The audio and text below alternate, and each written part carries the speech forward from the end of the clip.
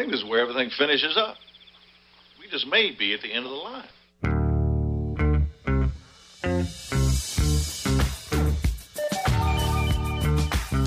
It's Mance & Mitchell on the Weekend with Gary Manson, Suzanne Mitchell. A double shot of good conversation with great guests to power up your day. Mance & Mitchell, you're on the air.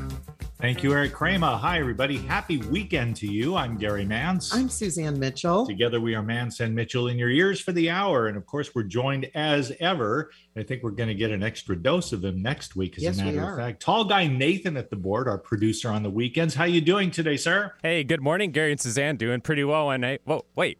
Hey, who turned off the lights? It was so bright earlier. Now it's just all dark. I don't know what happened. Apparently, I guess we just broke our 51-day streak of no measurable rainfall. So it's pretty cloudy out there right now, and a little bit of rain and what seemed like following just nonstop sunshine throughout the past 51 days. Very nice. I can recall my mother quoting others, as a matter of fact, and I'm going back to, oh man, this would be the late 80s, early 90s, centennial days for Washington State. And I moved up there, just thrilled to at last be a full-time resident of Puget Sound and of Washington State.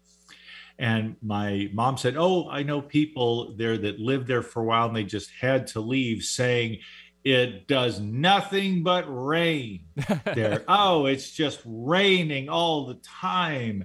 There was even some ad on TV with a moving truck, calling it, you range there, you'll have a safe move, yada, yada, and all that. No matter where you move, they showed various parts of the country, and they get to Seattle and they have the back door open of this moving van, and there's nothing but a flood of water rushing out.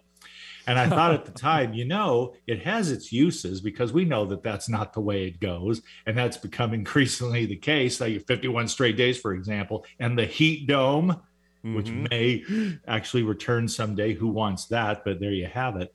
Well, at least what happened this year is only 3 days instead of 51. So I'm thankful for that. Hello. And so with all this rush of water coming out in a commercial, I think that's pretty good if you're part of the so-called lesser Seattle movement. Some of the old timers know what that means. Greater Seattle versus lesser Seattle.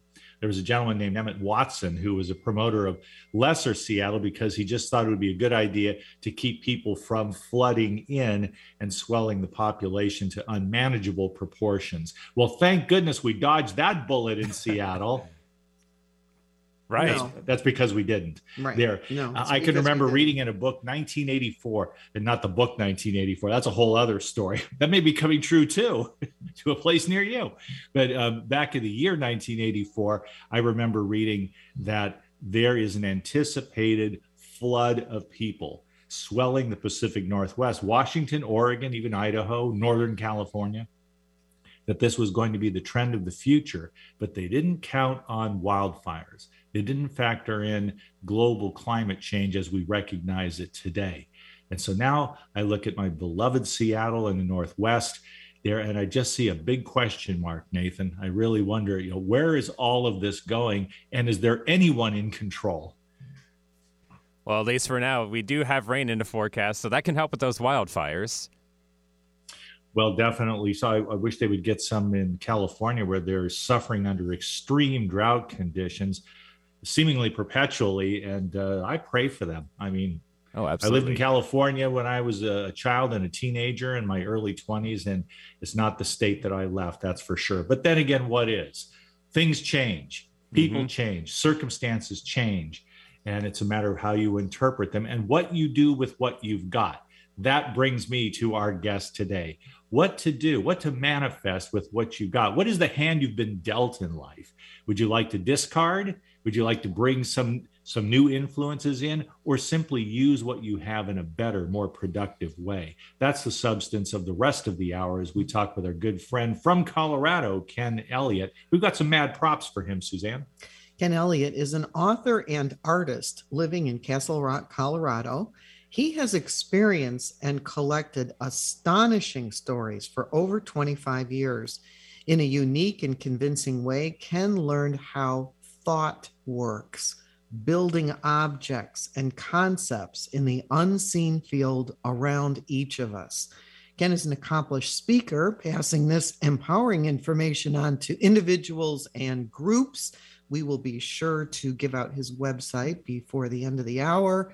And we want to talk to him today about just this very thing. This is his 8th time on Manson Mitchell, and we are thrilled to have him here with us today. So welcome, Ken Elliott. Thank you both for having me on the show. I like your tagline, power up your day. We're going to do that today. We are definitely going to do that today.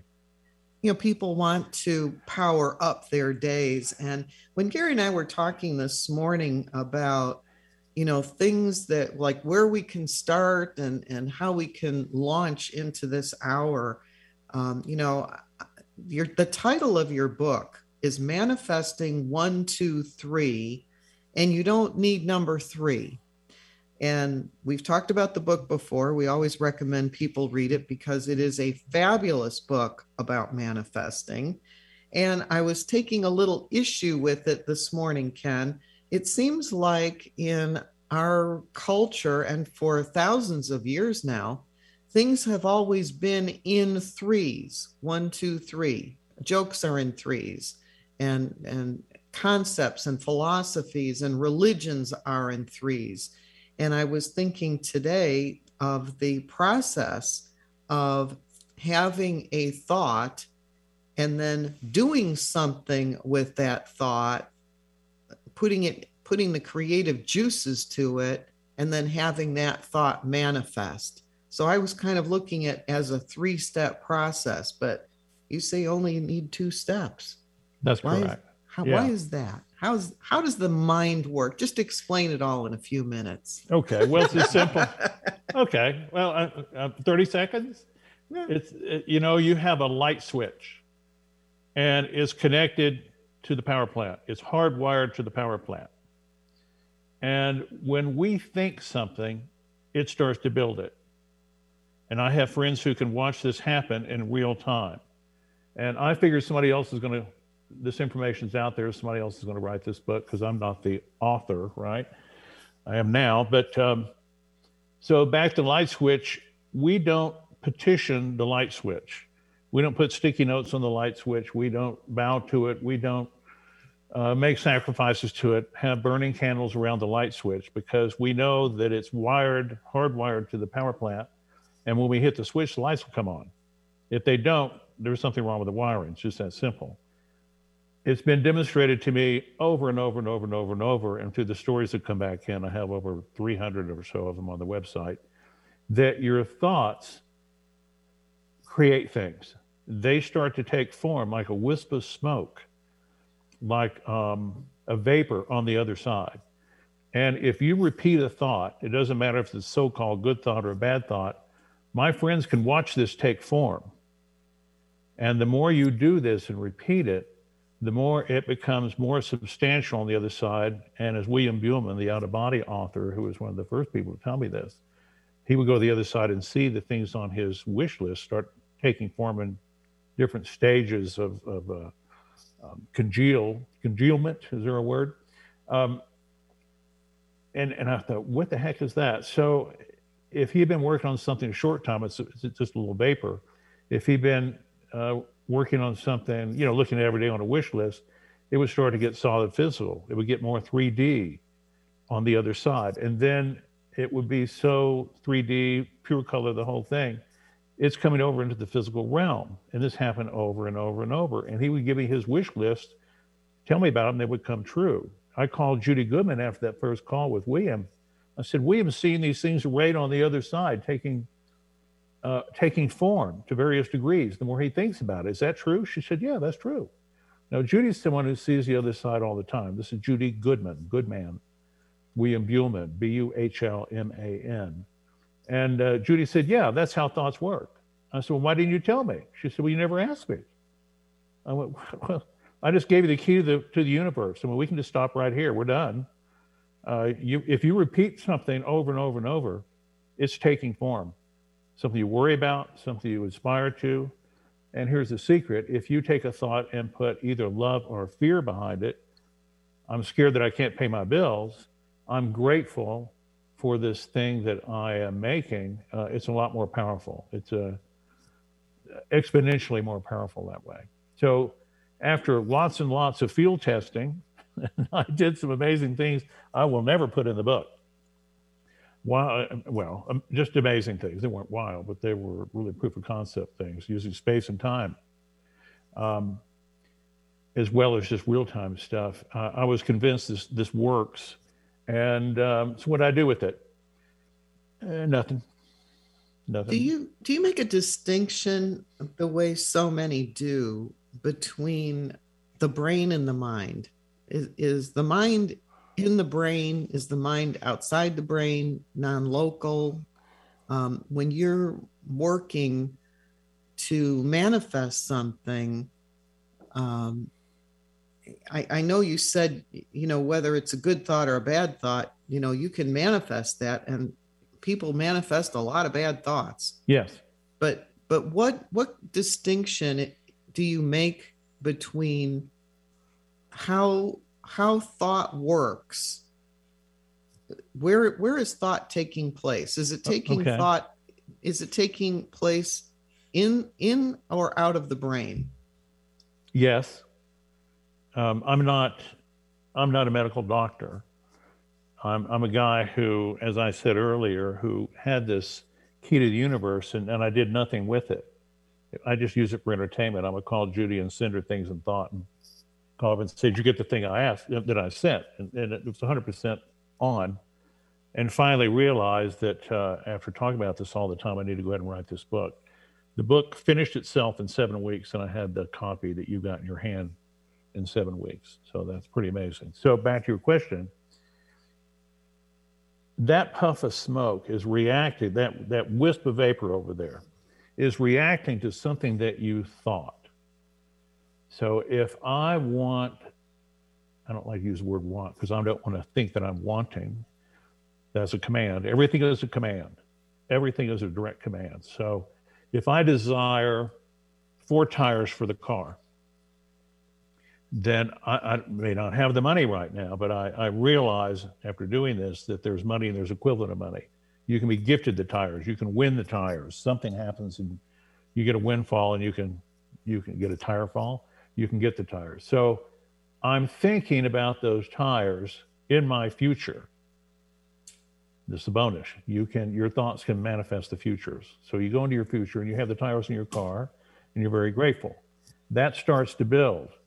If I talk about it, if I speak it, I'm manifesting these tires, or I'm going to have these tires, or I'm looking in the catalogs. I'm looking at these tires. Everything that I do, say, or think about those tires is another layer of intention. So imagine we have this tire problem. And so I'm looking it up in the catalogs online. I'm talking to friends about it. I'm doing some research. I'm manifesting this thing. I speak it out loud.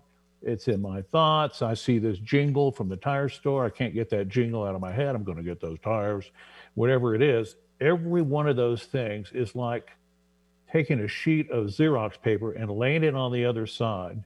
And every time you think, look, say, do about those tires, it's like putting down another piece of paper. And pretty soon, you've got a lot of layers of intention over there. It has a weight on the other side. It builds a form. It starts to make mass. And when the thing is completely 3D and solid physical, you can't see it, but I have friends who can, that thing is coming over. It could be the same day. I've had heads up from Judy Goodman, something's coming the next day. And it did. Was not good news, by the way. I said, well, I took care of that. She said, no, you didn't. It's coming over anyway. Nothing you can do about it. Get ready. Bad news, so-called bad news. Another time I had this internet business plan. She called me up and said, are you still interested in doing that business thing on the internet? And I said, no, we're going to let it go. We can't protect it. There's all these people coming in and doing these things that are going to take too much money to try to put up defenses for. We're letting it go. She said, well, it's almost built. You don't want it? It's starting to go back into smoke. I said, let it go. No, we don't want it anymore. So she could see it build, and then she could see it recede. That's pretty impressive. But that's exactly what thoughts do. So is that happening in the mind? Yes. Is it happening outside the mind? Yes. When you speak it, or if it comes to you, it registers in your brain from some sort of commercial, that kind of thing. Yes, yes, yes, yes to all of that. So-called good, so-called bad things. When things are coming forward or receding into the background, where is that? Is that another dimension than the one we're living in? Yes, yes. It's from the descriptions I got from William, we didn't really talk about that exactly. Probably that what they call the near astral plane. It very much parallels what we have here, has a lot of physical attributes. It's all a construct, as is everything in the physical plane. It's all a construct as well. When you look at Manhattan, or when I look at it, I see Manhattan as zillions and zillions of intentions that have formed together and grouped in with architects and insurance people writing bonds and construction people and all that, and these skyscrapers going out of the ground. That's thought. Manhattan is thought. Your house is thought. There's nothing in your house that wasn't thought first, unless it's growing naturally out of the floor in your living room. Even the plants, they came from a nursery. That was thought to form that nursery. A pencil was a tree. How many tens of thousands of man hours it take to get that tree and turn it into a pencil? It's immense how much thought there is to create form in the physical realm. But over there is no physical resistance. Thought is instantaneous. And it does build. And when I'm over there, I can just say ice cream cone, and I've got one. What that tells me, Ken, is that there is a plasticity of thought that is applicable according to human needs and desires. That's my basic understanding of it. There's something that has to be malleable in a thought form in order for it to manifest in a recognizable way. I like that plasticity thing. Yes. I won't go into this, but I did have an instance one time where they want to do a regression thing to get some memories. And I got sidetracked on that, and I was in this void. It was a dark void to infinity in all directions. And I could sense around me these particles. Couldn't see them, but I could sense them. And it's one of those things where people have this all-knowing thing, blah, blah, blah. I didn't care about the all-knowing thing. I was there and there was nothing else, and it was up to me to make something. And so I sensed these particles, and they would immediately act on my thought. And I was very careful about what it was I'm going to do. And if I walked up on either one of you and you're in this void and you got your hand on your chinny chin chin and you're thinking about what to make, I'm probably going to get away from you as fast as I possibly can, because you might say something crazy like, "Let there be light," and I'd be obliterated. I was in a place where there was nothing but pure potential. And I'm such a bright bulb, I was thinking about that again some weeks later. And I went, you know what? I wasn't the center of that. Yeah, I had this all-knowing thing. Like I said, so what? But who made those particles? That was not my chemistry set. I was allowed to co-create anything, to make something. And I went through these ideas about, I'm going to make a new kind of light and dark, or a new kind of gravity, or a new kind of biology. And I put all those aside. I just couldn't come up with it. But I did decide that I would create companions. I didn't hit the switch. But I would allow them to co-create anything I could co-create, or otherwise I'd be bored to death with my own creations.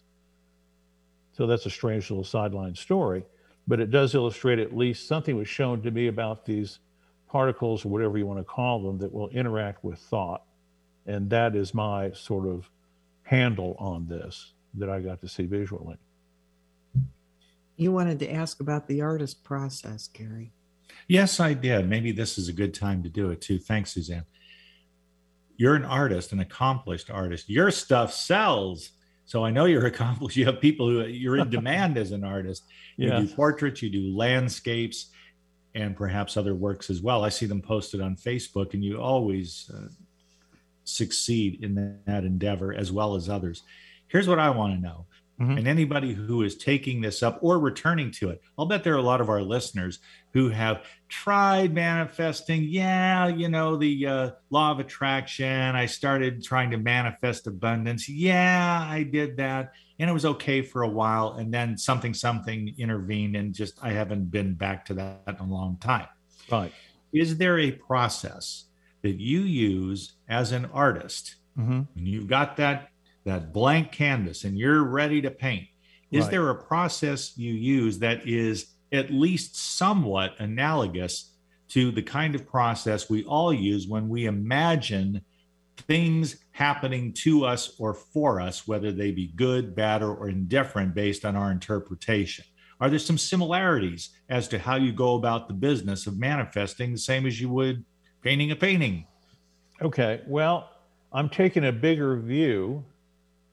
So let me break that down. When I'm manifesting, I do go into my future, because your thoughts can build a future. So why wouldn't I do that?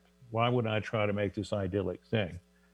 So I had a thing. I was struggling as an artist. It's still a struggle. They're not all good all the time. You have to put them away, work on them, really put the effort in. They don't come easy for me. So I was manifesting success. So I would, even though I was struggling, my success rate wasn't very high in terms of, finished pieces, and my sales rate was less than that. So I manifested that I was in my future. Now, most of my future, these manifesting things I do, I'm in my chair at the end of the day or sometime during the day. And these things have already happened. So I'm in my future, and in my future, I go down to my studio. Now, I'm visualize this from the chair. Let me back up. I'm going to confuse people. I can manifest success in my chair. In my future, I'm a successful artist. There it is. I don't have to see anything. And I'm so grateful. I put that gratitude behind that thought. In my future, I'm a successful artist. And I can do that from my chair. Now, in this particular case where we're going, I'll come back to that now. I did a visual. So in my future, I'm walking down the stairs to my studio, and I go in there, and it's filled with large paintings. Very good paintings. I'm very successful, and the room is filled with paintings. Now, I wasn't painting 3x5 foot paintings and 4x6 paintings and things like that. I was doing smaller things. And I couldn't see what these paintings looked like. They were glowing white. They were all aglow. And I did that for a couple of months. And I got a call from an art consultant, somebody who, a corporation will say, we need art for our 3-story office. They'll call a consultant. So she wanted to come by and look at my work, do a studio visit. I'm walking down the stairs. She's following me. I go into the studio, and it hit me. The studio was full of large paintings, good paintings. I hadn't noticed it. And I was sort of in shock. It happened. I didn't realize it had happened until that moment. And the studio's been like that ever since. So that was something that was a surprise to the guy who was building it every day. But I didn't notice it until I brought somebody else into the space. Now, in terms of creativity, or in terms of anything, you can manifest tires, you can manifest concepts. So if it's creativity in whatever form I want it, I would simply, for me, I would just visualize that I'd be sitting in my chair, and I'd close my eyes, and I would say I'm in my future. And in my future, I'm a very creative and successful person. And the creative impulse just flows from me. And it's something that's become second nature for me. And I'm very happy and successful as a creative person. And I'm so grateful. Simple as that. Simple as that. And that worked for happiness, all sorts of things. I mean, that if you can manifest anything, I won't say this book is the end all do all, and you can get a lot of nuances from other people that have different approaches to manifesting. We're all talking about the same thing. The difference with this book is that I had it demonstrated to me and have friends who can watch the things you think take form in real time. And I haven't read that anywhere else. So I support everybody else's advice and nuances in manifesting, every one of them. It's all good advice. Let's go ahead and take our break now. When we come back, I love getting into the nuts and bolts. So if we're going to continue this conversation with Ken Elliott, let it be on the basis of the stories that inspire us to take action, and then some more details about what actions we should take for our own behalf and for the benefit of those whom we love. That's how we influence the world, at least that much of the world that we can reach, even on Zoom, even on the phone, even when we have to socially distance. That does not make us less powerful. Ken Elliott's book is called Manifesting 1, 2, 3, and you don't need number 3. That's the subtitle. Manifesting 1, 2, 3, and you don't need number 3. Ken Elliott is our honored guest of the hour. Give us a couple of minutes. We'll be back with more of this manifestation business, more stories and more how-to right here on Mance & Mitchell. You're tuned into AM 1150. Stay with us. Hi, everybody. This is Anson Williams from Happy Days, and I'm so excited to tell you about American Road. It is the best car travel magazine in the world. They have the most fantastic adventures detailed in each magazine with all your itinerary. We could just jump in the car with your family and have the most fabulous adventures you've ever had in your life. Please get a copy of American Road and start your own adventure. Staying connected with Gary Mance and Suzanne Mitchell is easy. Just go to manceandmitchell.com for the latest info on topics and guests. Friend Gary Mance and Suzanne Mitchell on their Facebook pages and like the Mance and Mitchell show page at facebook.com/Mance and Mitchell.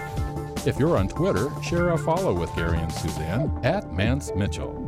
Join Gary and Suzanne Friday and Saturday mornings at 10 a.m. for an unusual show that covers everything from personal growth to the paranormal.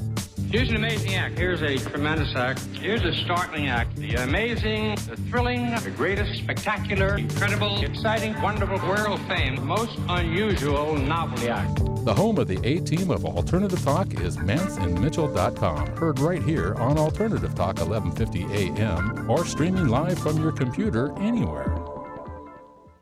Terry Loving wants to help you with your online marketing challenges right now. She has several courses she is giving away to help you get your business working for you online. Yes, giving away. WordPress websites are her specialty, yet her technical skills go way beyond that. Check out her blog at terryloving.com or email her directly at terry@terryloving.com. That's terry@terryloving.com. On Friday, Mance & Mitchell welcomed Jeffrey Mark, go-to expert on classic movies and TV. He talks about the era of subversive comedy, including some very familiar names of the 60s and 70s. On Saturday, Josie Varga returns with more stories about the transition from one dimension to another and the communications between those dimensions. Bringing you mastery and mystery since 2007. We are Mance & Mitchell, Friday and Saturday mornings at 10 on Alternative Talk, AM 1150. Alternative Talk, 1150 on AM, 98.9 HD3 on HD, 1150kknw.com on the web. Welcome back to Mance & Mitchell, and our guest this hour, Ken Elliott from Castle Rock, Colorado. He's in that Rocky Mountain area. Ken, people may want to get your book, which we've talked about several times, and it's on our bookshelf and one of our favorites. They also might want to take a look at some of your artwork. So where would be the places that our listeners could go to learn a little bit more about you and your book and your art? Well, the book is at www.manifesting123.com. And please sign up for that newsletter. Twice a month, I put out another story or some sort of informational help. We've got one of those coming up. We may talk about that by the end of the segment here. And my artwork, I don't do portraits, but I do a lot of landscapes. My art website is www.kenelliott.com, and that's 2 L's and 2 T's in Elliott. So thank you for that. All right. And then you were saying, what was the other thing you were saying about your newsletter? Let's tell them now. Get people to sign up for your newsletter. Okay, well, let's go up to the manifesting123.com, and you'll see places where you can sign up for the newsletter. Okay. And the book, by the way, is available as a is paperback, and the Audible book. I did the narration on that, and you can get it. You can get it as an ebook. Yes. Excellent. Excellent. All right. Manifesting123.com. I'm very glad you're enjoying a wide readership or listenership for this too, Ken, because this is the news that you can use. Right. It certainly is. And I have so many friends and acquaintances who went to a Goodwill store and bought it for $1. And it was a life-changing thing. It does change lives. And I'm humbled at the stories that come through. And some are small. They don't all change people's lives, but they just smack you in the face. At least the people that had these things happen.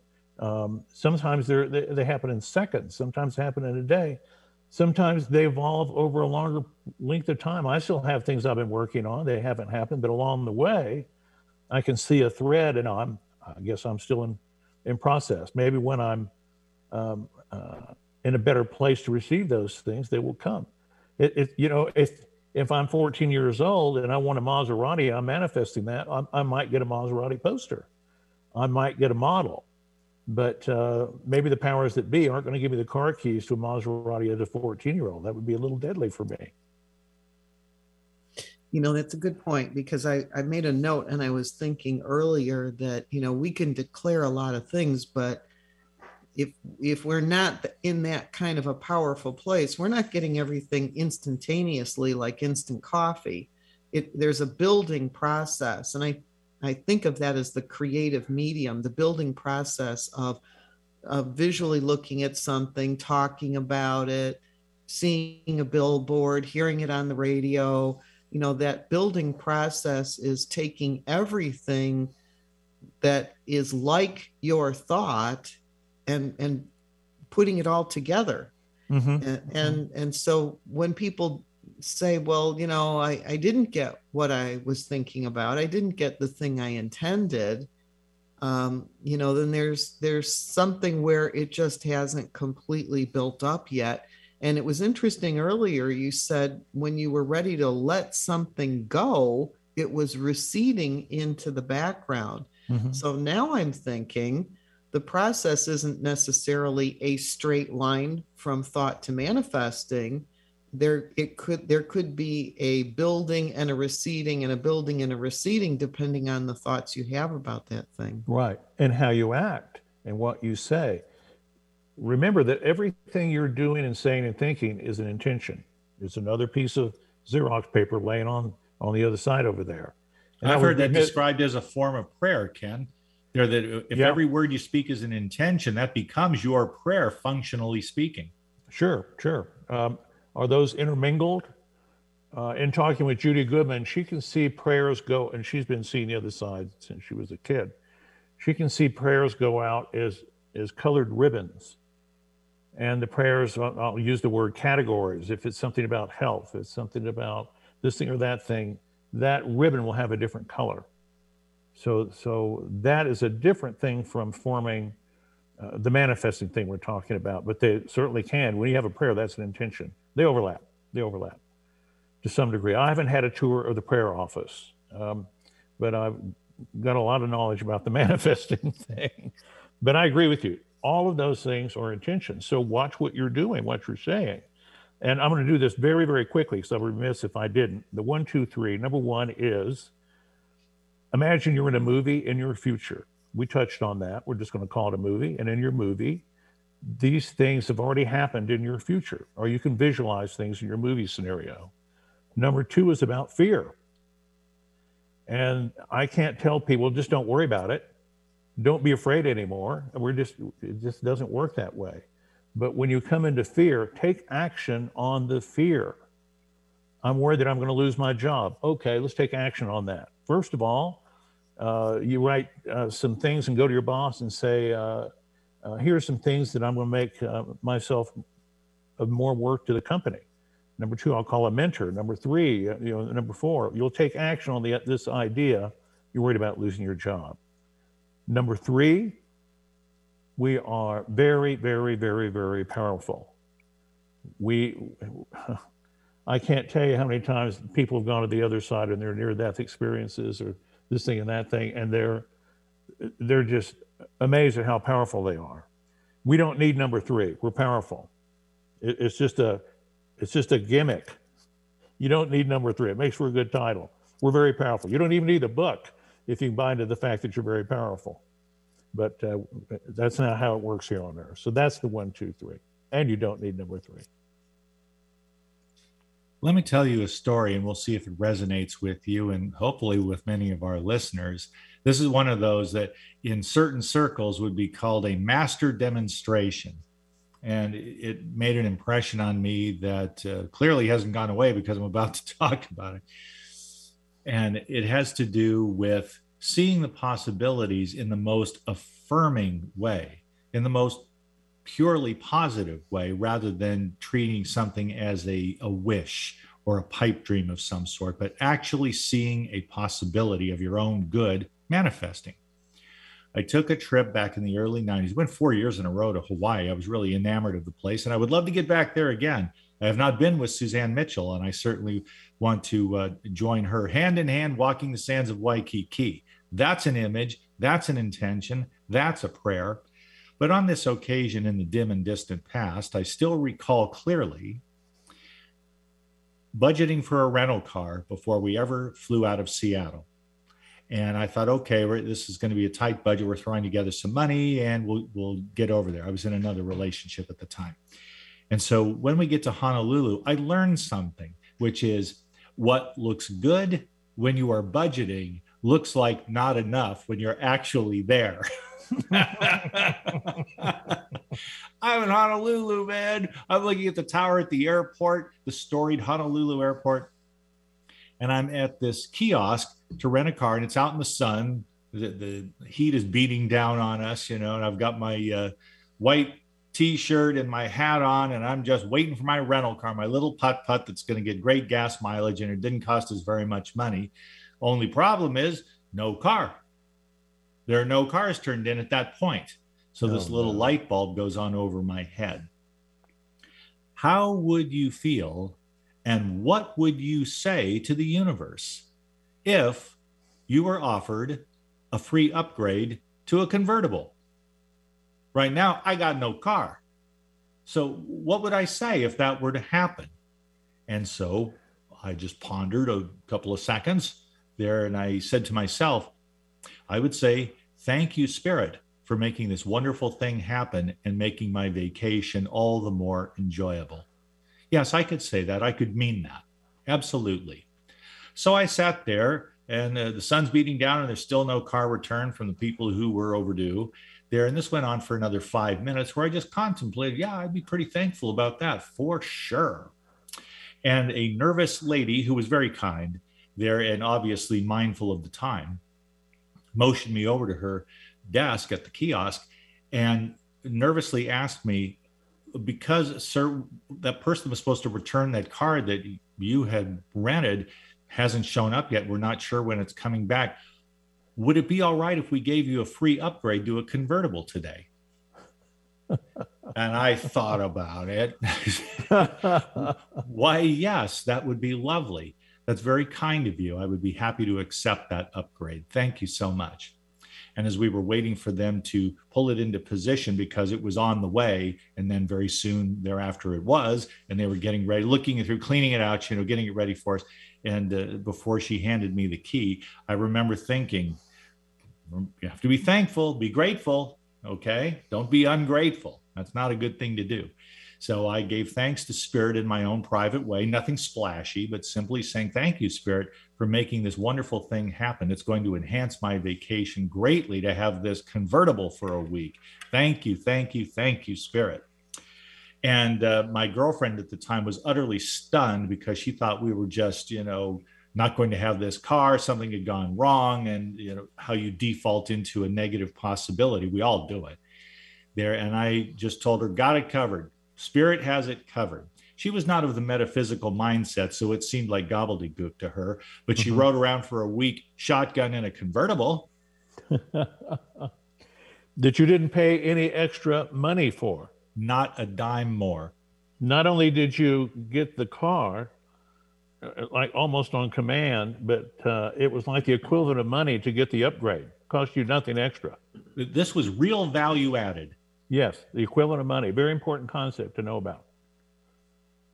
So having had this experience, I'm wondering, and I'm saying this presumptively, I have to say, Ken, that I can only assume that you've had similar experiences. Maybe they didn't involve a car in Hawaii, but meeting the right person to further your career as an artist, or maybe a connection that got you into the home that you now live in so luxuriously. Yes, so many of those. I was very meticulous. I would make these little notes about what I call coincidences before I did this manifesting thing. And finally, there's so many things going on, particularly after the manifesting thing, I stopped jotting them down. If they're worthy enough, I'm not worthy, but if they're reasonable enough that you can attach meaning to them for the public, I'll use them, in the manifesting newsletter. There's so many of these. I like the instant ones. And the fairly quick ones. I guess one of them, and there were two people that had this happen. I'll just explain one of them. Someone who had glaucoma. She went to my class, and after the class, she was 70-ish. She said, it was an art class, and I talked about manifesting after. And she said, I'm an artist, and I'm losing my sight. I had this glaucoma, and it's not getting any better. And what should I do? And I'm not a medical doctor, but I gave her what we had talked about here to go into your future, and that the glaucoma is not a problem. I didn't say to cure her, that it's not a problem. And I said, where's it now? She said, well, I can see, but it's deteriorating, so I'm very concerned about it. And that was it. And, put a prayer behind it and my intention, and I did what I could do. And I didn't call the Pope. I just did what I could do. And it was some weeks later, she got back to me and she said, I want to tell you, I went to the doctor and he did an exam with me and he said, your glaucoma has an advance. It's every 6 months. And there's a steady rate of advancement on this thing. He said it stopped. We're going to do this testing. No, I want you to go to another doctor and do this testing. And she did, and it had stopped. And it has subsequently stopped. And I had another friend had the same thing on glaucoma. Before I wrote it up, I went to the National Glaucoma site, and in big letters in the middle of the page, it says, glaucoma is not curable. And the doctors both said, this is miraculous. So I like that, and I'm not here touting miracle cures. I'm very, very, very reticent to do that. But that was one of those things that was a little bigger than usual and happened with two different people. And there are so many of those instant ones. I just love them. My grandmother had died, so I had to get a quick plane flight, and I secured one. I'm in between two airports, and so my wife at the time took me to the Denver airport. I showed up and rolled my bags up, and the guy said, "You're at the wrong airport, man. You're an hour and a half from the other airport." I was in between the two, and I went, "Oh my God, I'm going to miss my flight." So I ran to the other airport and got there. A huge line. I've got to get checked in here, and I've missed the flight actually at this point. In a big line, I asked my wife, "Go to these other ticket counters, see if you can find something." She came back. Continental Airlines got one for $1,800 or $1,200 today. I finally make my way up to the Frontier ticket counter. And the woman looks at the ticket and I said, "I'm the dumbest guy in Colorado. I missed my flight. I went to the wrong airport." And she started timing. She says, "Oh, well, that's interesting." And I'm manifesting that I get there somehow. And the money, I don't care. I just want to get there. I need this flight today. And she's clicking along. She said, "Oh, well, that's interesting. Starting today, that flight is coming to you. You can't miss that flight. It goes to Denver first. And now it has an added on leg starting today.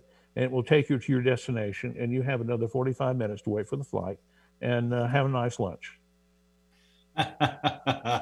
It's great when it works. The flight is coming to you. I love that one. You can't miss this flight. For no extra charge. Yeah. That's wonderful. I love those stories. I do too.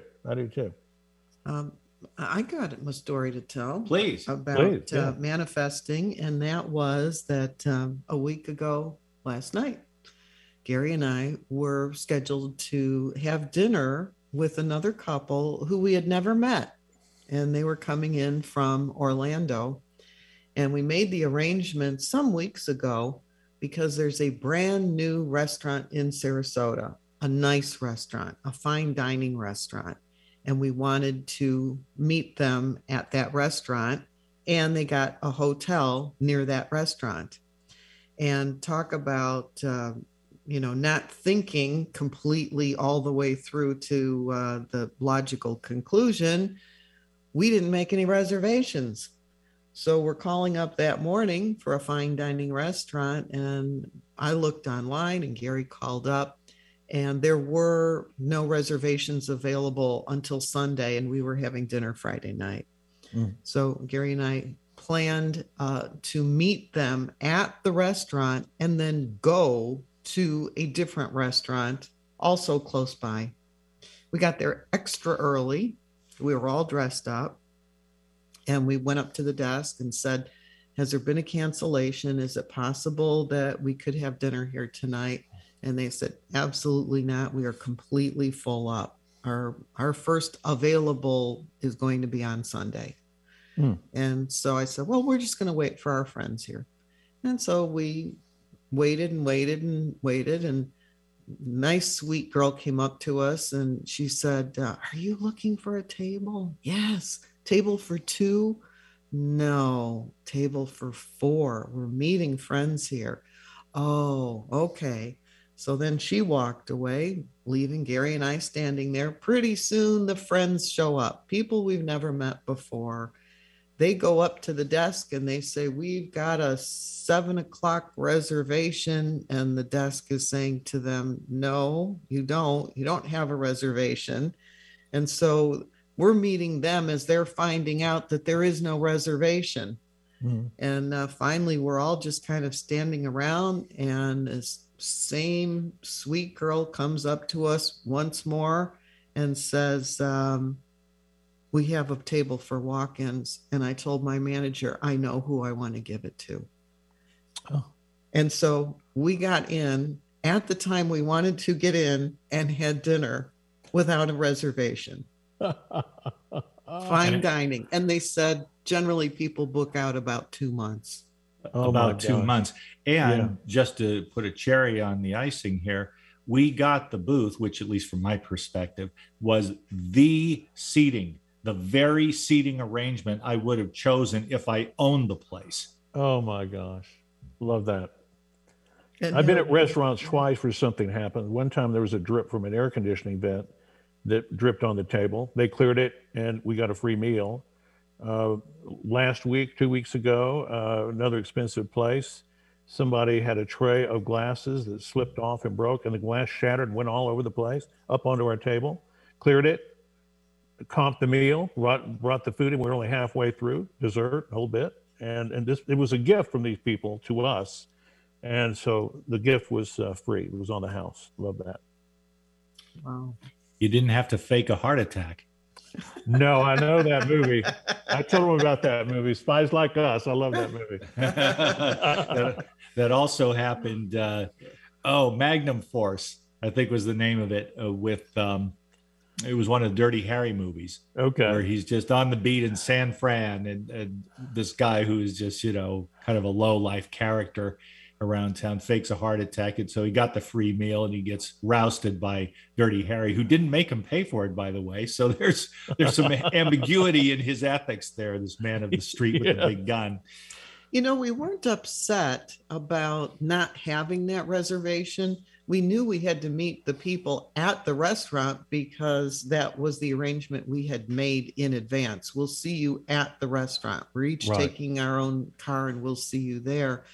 And we picked out an alternate. Okay, well, here's where we'll go when we get them. But interestingly enough, Ken, even though we were told multiple times that, there was no room, that, we didn't have a table, Gary held to the fact that that's where he wanted to eat. Yes. And he was standing in the lobby with me, first alone and then with the other couple, as we're kind of giggling and saying, we weren't thinking, and we didn't get a reservation. We didn't even try until today. And, we were slightly embarrassed. and Gary kept saying he wanted to eat there. I'd really like to eat here. I like it. I mean, so there was no angst about it. There was no anger. I wasn't, angry at Gary or the situation or anything that we had flubbed up. I just said, well, when they get here, we'll let them know that, we messed up and we're going to go somewhere else. So there was no negative emotion about it. There was no fear. There was no anger. It's like, well, when they get here, we'll just tell them and then we'll go to this other place. But Gary stood there and said, well, this is where I'd really like to eat tonight. Do we have time for a Whopper example of that kind of thing? Sure. We got about 4 minutes. Go for it. Yep. I'll go real fast then. A friend of mine, bad conditions going up in the ski country, ran off the road, went down, very bad accident. She's had, 25 years later, I think she's had over 20 surgeries. So this was a bad crash. Wow. And so the first time she's in the hospital, she'd been there for a long time, weeks, team of doctors, she's busted up all over the place. She's praying, she didn't know about the manifesting thing, but she's in the prayers, she's visualizing this, she's holding fast that she's going to be well on her back. And she's got a team of doctors, all the same intentions. And the doctors now are at the point where they're huddling outside the hallway and they're considering the idea of amputating her leg. That would be the best course at this point. Another doctor outside of her team is going down the hallway. He hears a snippet. He asks the doctors what's going on. He said, I think I can fix this. We're going to look at the charts with your permission. He tells her he can save that leg if she'll give him permission. He did save the leg. Cut now to late last year, many more surgeries later. We're getting down to the place where she's having difficulty with her spine.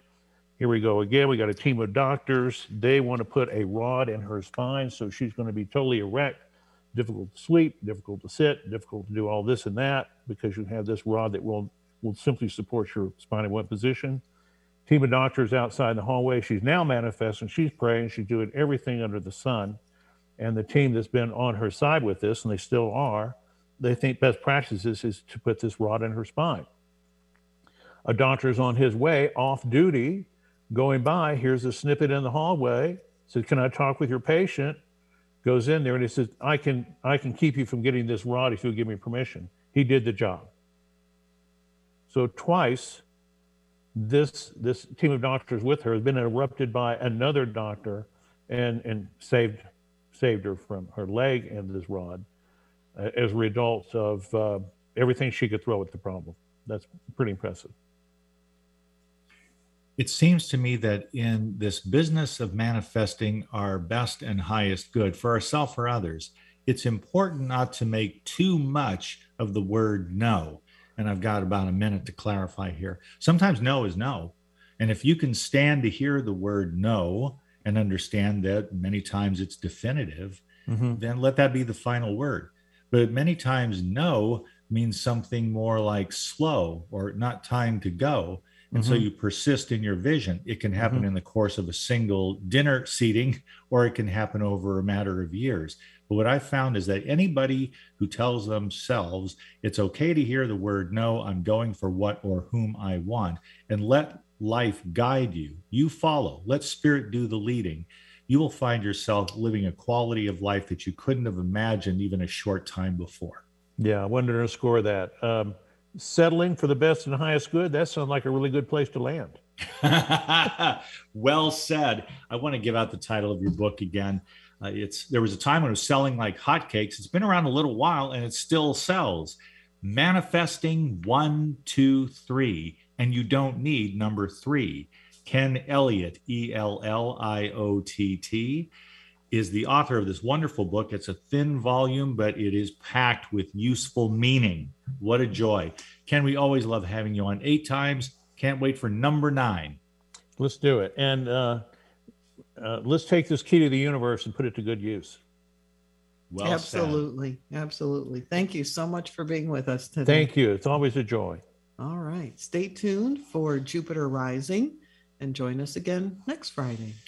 Next Friday, 10 a.m. Pacific, always online. Check your local time zone, 1150kknw.com. Thanks so much, everyone. Have a great weekend.